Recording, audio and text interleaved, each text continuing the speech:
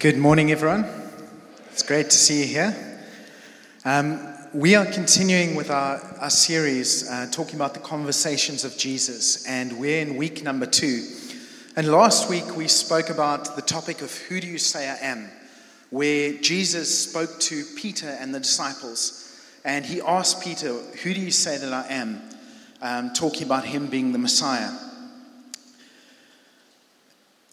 One of the things is when we look at identity is quite a crucial part of our world today. There's a fight over identity and how people align themselves. And what I want to say is that each one of us, because we're made in the image of God, our identity is intimately linked with the identity of who God is and who Jesus is. And I also believe that our sense of identity really gets defined and established as we are part of a community.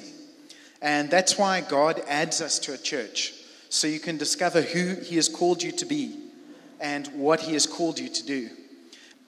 So this morning we are going to be talking about a conversation Jesus had with a crowd, the Pharisees, and really looking at how a particular event caused quite a different reaction between people. Now, there's a few things in life that can do this. Obviously, on a spiritual side, definitely people react in very different ways to when the Holy Spirit moves and Jesus does something. But also we see this phenomenon with sport and especially rugby. You might have been watching your TV screens at 5 o'clock yesterday, and there was a game that happened between the Bulls and the Stormers. Same game. And by 7 o'clock, some people were walking away with a mildly satisfied smile. We should have scored more tries. And some people were walking away crying for the second week in a row. And I just wanted to say to Andre and the Bulls supporters that it wasn't personal. You were just in the way of the Stormers. But we hope that you do better next week. So I'm going to get lynched. Before I get lynched, let me move on. But especially with spiritual matters, a lot of the time you see quite diverse reactions from people depending on how open they are to the Holy Spirit. And with the conversation we're going to look at this morning, we see how the crowd brought a man who was deaf and blind, couldn't speak and was blind, and they brought him to Jesus, and Jesus healed the man and cast the demon out of him. And the crowd were filled with awe and hope. Could this be the Son of David? But the Pharisees were filled with condemnation and confrontation. They wanted to confront Jesus, saying that he was in league with the devil. So we're going to look at that this morning and see what it means for our lives. But just as a question to get you started, start thinking, is how do you respond when the Holy Spirit moves or when God is trying to work in your life? We're going to be reading this morning from a conversation that happened in Matthew 12, verses 22 to 32. So I'm just going to pray for us, and the scriptures will be up on the screen, or you can follow in your Bibles. So if you could just bow your heads with me. Father, we just thank you for your word, that your word is truth and it is a light unto our feet. And I thank you that your word can lead us and guide us this morning. And we really want to be obedient to your word this morning. We want to totally not be just hearers of the word, but doers also. So won't you come and speak to our hearts this morning, and thank you for the transformation and the life and the awesome things that your word will bring in our lives. And we thank you for everything that happens this morning. In Jesus' name, amen. So starting from verse 22, here we go. Then a demon-possessed man who was blind and mute was brought to him, and he healed him, so that the man spoke and saw. And all the people were amazed and said, "Can this be the Son of David?" But when the Pharisees heard it, they said, "It is only by Beelzebul, the prince of demons, that this man casts out demons." Knowing their thoughts, Jesus said to them, "Every kingdom divided against itself is laid to waste, and no city or house divided against itself will stand. And if Satan casts out Satan, he is divided against himself. How then will his kingdom stand. And if I cast out demons by Beelzebul, by whom do your sons cast them out? Therefore, they will be your judges. But if it is by the Spirit of God that I cast out demons, then the kingdom of God has come upon you. Or how can someone enter a strong man's house and plunder his goods unless he first binds a strong man? Then indeed he will plunder his house. Whoever is not with me is against me, and whoever does not gather scatters. Therefore I tell you, every sin and blasphemy will be forgiven people, but blasphemy against the Spirit will not be forgiven. And whoever speaks a word against me, against the Son of Man, will be forgiven, but whoever speaks against the Holy Spirit will not be forgiven, either in this age or the age to come. So it's some quite strong words by Jesus and interesting concepts that we need to look at. Just picture it for a minute. There's a man who's been oppressed. He can't even see, he can't even speak by a demon. And what these guys are worried about is this guy gets set free. And the Pharisees accuse Jesus of being in cahoots with the devil. We don't know exactly why they made the accusation. What we can assume is that from reading the scriptures, we see that he wasn't exactly the Messiah that they wanted. We also see that he threatened their position of spiritual authority. And on top of that, they probably didn't like the conviction of their sin that they felt when they were around Jesus. He said they were like whitewashed tombs. So Jesus knew their hearts. We can only assume what they knew. Jesus responds to the Pharisees by really looking at this concept of saying that he's in league with the devil. And there's a number of names for the devil that are used in this context where they say Beelzebul was the prince of demons. And this was linked in the Old Testament to the god Baal, who was challenging Israel and obviously was seen as idolatry in opposition to God.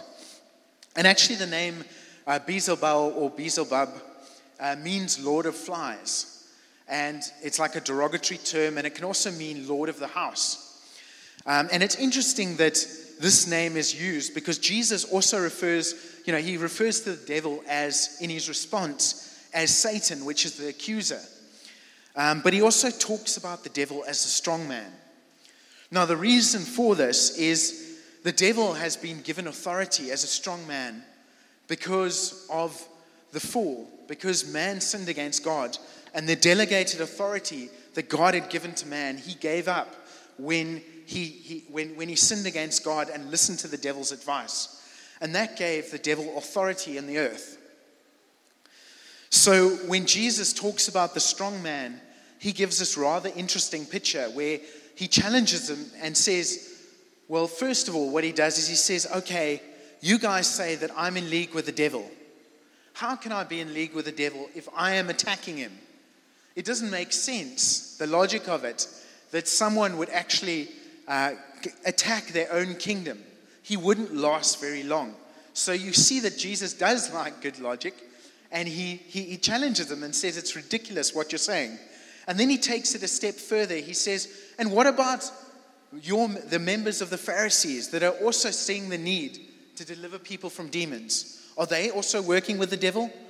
And then he says, well, they will actually judge you by what you're saying with this accusation. And then he takes it a step further by referring to the strong man, where what he says is, he says, you wouldn't be able to plunder the strong man's house, to take people away from him, unless some way you would be able to bind him. So what he's doing is he's turning around the accusation and saying, well, hang on a second. Your Pharisee, they try and do demon deliverance. And we see how badly that goes later in Acts when a few of the Jewish exorcists really get it handed to them. But Jesus is saying, if I can so easily take people away from the strong man, who do you think I am? And for me, this is one of the amazing characteristics about Jesus, Before I surrendered my life to Jesus, I was on one of those sort of vibes where it was like every religion is the same. And I found Christianity very presumptuous and arrogant to say that Jesus is the only way. How could you say that? But one of the things I started to notice that changed my heart is when I was faced with fears about darkness and demonic oppression, the person that I could call on to get that away was Jesus. I would never say, "Oh, Buddha, send them away," or "Hare Krishna, send them away," or "Brahman, send them away." There was no power there. There was only power in the name of Jesus. And I see that. I mean, I remember a friend of mine who wasn't part of a church or anything, totally unsaved, and he was in his room, and he had this experience where something dark, this dark presence came in the room, and it grabbed him by the throat, and he couldn't breathe. And he had this vision of Jesus of Nazareth. He said it like that, Jesus of Nazareth. I thought quite interesting for someone who doesn't go to church, who came in and sent this thing away. And he's actually part of a church today, and that always stuck with me. Because when everything goes wrong and the demonic presence is there, there's only one name that we can call on to do it, and that is Jesus. The good news, though, is as Jesus took authority over the strong man, being the only one to do it, we see that when he was training his disciples, he delegated this authority to overcome the strong man to his disciples. When he sent them out, as it says in Luke 10, verses 18 to 19, he sent them out, and this is what he says to them. "I saw Satan fall like lightning from heaven. Behold, I have given you authority to tread on serpents and scorpions and over all the power of the enemy, and nothing shall hurt you." And what I love about this is that God, to assert his authority over the enemy now, has taken the people who are caught in captive by the enemy, and he actually uses them to assert his authority over the enemy. And this continues with the Great Commission that he gave his disciples, where he instructs his disciples to go and make disciples. In Matthew 28, verses 18 to 19, what he says is, "All authority in heaven and on earth has been given to me. Go therefore and make disciples of all nations." And we see that what he's saying when he gives us that charge to go and make disciples is he has given us authority, his authority to overcome the enemy. And that's a beautiful thing. He also challenges the Pharisees when he says, "What do you think it means that I'm the person who can subdue the strong man?" He also challenges by saying, demons are being cast out, the strong man has been bound. So what do you think is happening? I think he's playing with them a bit because they should know. Because the kingdom of God has been a theme running throughout scriptures, and the Pharisees would have known about it. But Jesus spells it out for them. He says, if I cast out demons and bind the strong man, then the kingdom of God has come upon you. Now, the kingdom of God is really a crucial part of the Christian message. Without the kingdom of God, what we have is we have a personalized faith that is a spiritual preference, that is about giving you strength to get through life. And yes, God and his kingdom, it does give you strength to get through life, but it is so much more than that. It is so much more than that. It is about his righteous reign and rule upon the earth, setting people free from the kingdom of darkness, where they are stuck in their sin, where they are hopeless, and setting them free under his amazing rule. Jesus tells us two crucial things about the kingdom here. And I think it's insights we can learn from his engagement with the Pharisees. He talks about plundering. Plundering is something that an invading team does, or an invading force does. They come and they see the need and they take people out. And that's exactly what the kingdom is about. The kingdom is not a defending kingdom, but the kingdom is an attacking kingdom. Satan had authority because of Adam giving up that authority to the devil. But Christ has come to restore it. And he bound Satan, on the cross. He defeated them. but he wants us to take forward the results of that victory into all the earth. Now, where this plays part in our Christianity is sometimes we are so much on the defensive. We want to try and close every door in our lives to the devil. And we're like almost holed up, waiting, hoping that we're going to keep out every attack.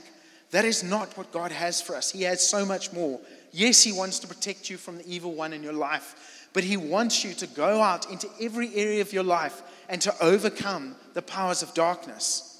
That is what the kingdom is about. It's about bringing righteousness, peace, and joy to every area of your life, to the place you work, to your family, restoring relationships, setting people from their sin, free from their sin, and bringing them into an amazing relationship with God.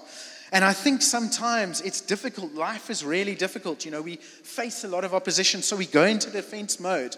But Jesus is setting us free from that. He has so much more for us. And the amazing thing is that Jesus actually tells us that attack is the best form of defense. Where does he say that? He says that, seek first the kingdom and all else will be added. Just before that, he says, don't worry about what you will eat, what you'll drink.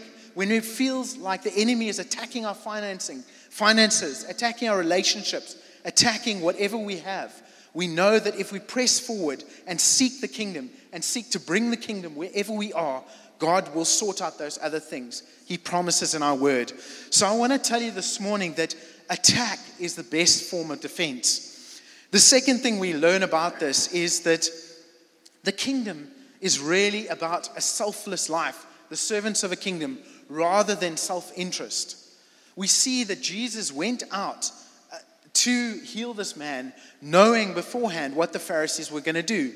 They'd already accused him the last time he did the miracle of being in league with the devil. So he knew they were going to do it again, and this persecution would eventually lead to his death. But his heart was on setting the people free and advancing the kingdom.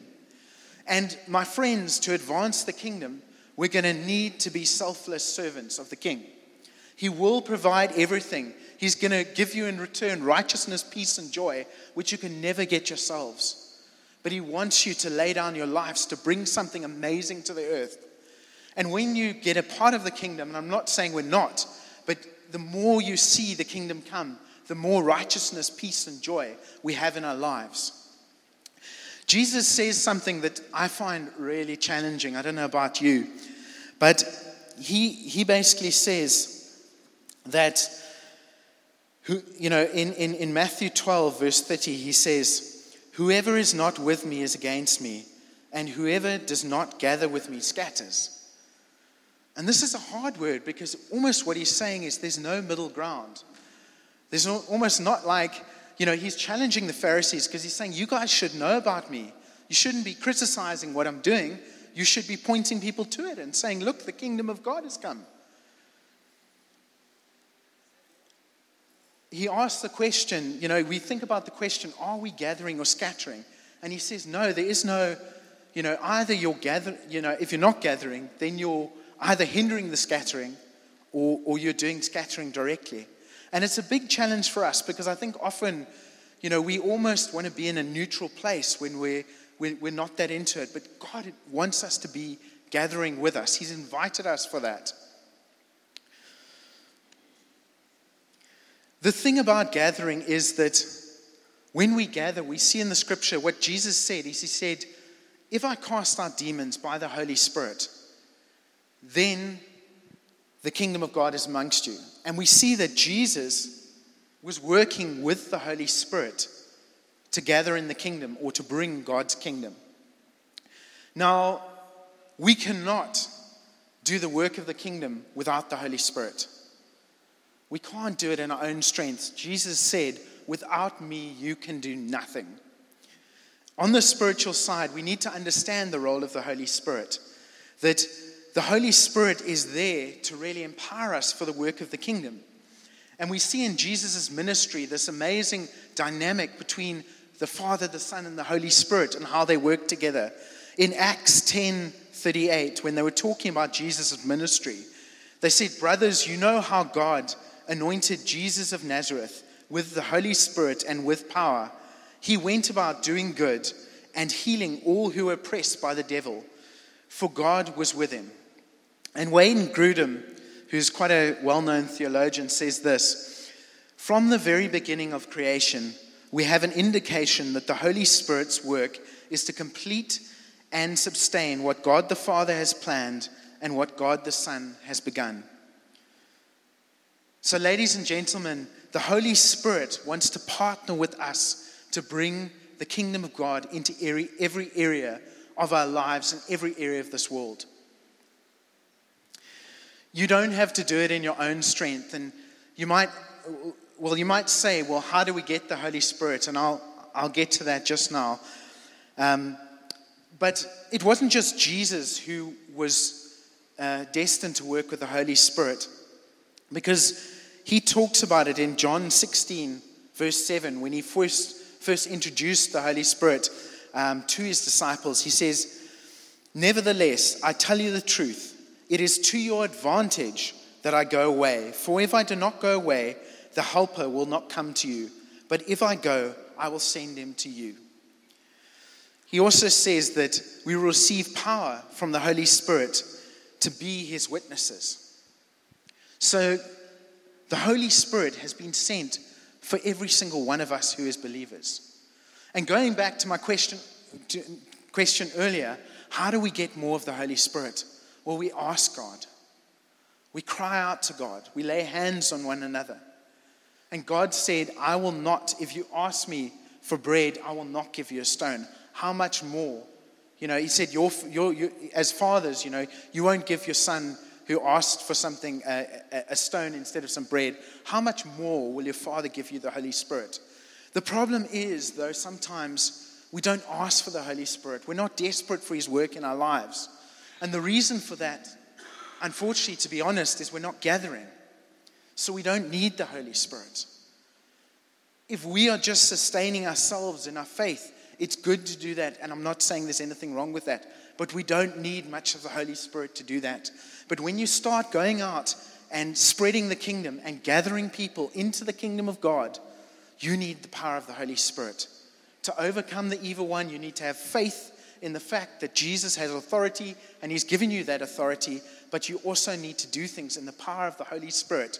The good works you do, that he would multiply it, and to demonstrate the kingdom and to make disciples. Only by the power of the Holy Spirit is that possible. I think sometimes we have a reservation in our hearts about the Holy Spirit, where there's almost been this dichotomy in the church. On the one side, you have the Word of God, and we stick to the Word of God, and it's all the Word. And the other side, the Holy Spirit, where, you've got almost a dead ceremony and wacky Holy Spirit on the other side. I'm sorry, I hope I don't offend anyone, but I go on both sides. But you know the dichotomy I'm talking about. Now, I believe that, obviously on this side, it's totally valid because we don't always understand how the Holy Spirit works. They didn't understand at Pentecost how he was working. I remember the one time just telling someone about the Holy Spirit and they got born again on the spot without even going into the theology. And on the other side, we need the Word of God. It was written by the Holy Spirit. It was really written by the Holy Spirit, and it enables us to hear the voice of God, to be led by God, and also to do the mission as we're called to do, and to get into a deeper relationship with God. And when these two sides come together, there's a catalyst, an amazing catalyst where the kingdom will come. And I believe that God, I just wanted to say, is that God is calling us to be a people of the Word and a people of the Spirit. So I want to ask that your reservations would fall today, that the Holy Spirit is asking, will you let me work in your life, and will you let go of those reservations?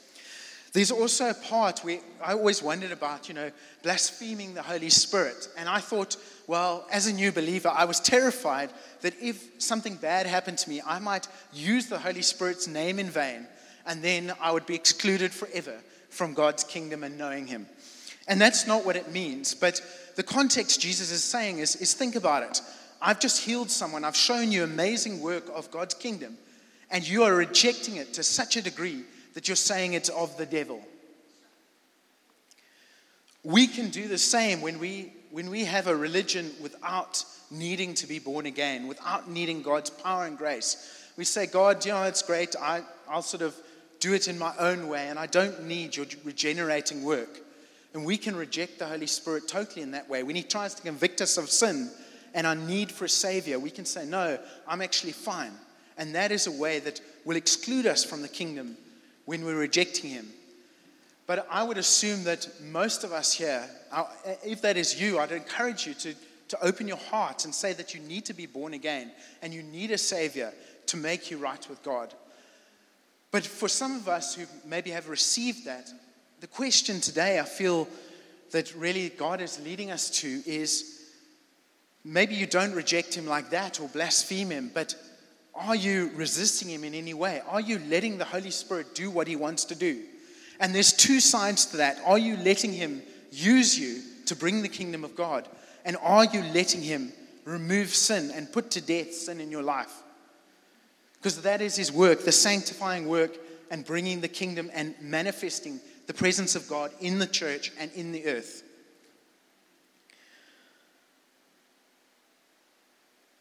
God has called us to be a spirit-filled people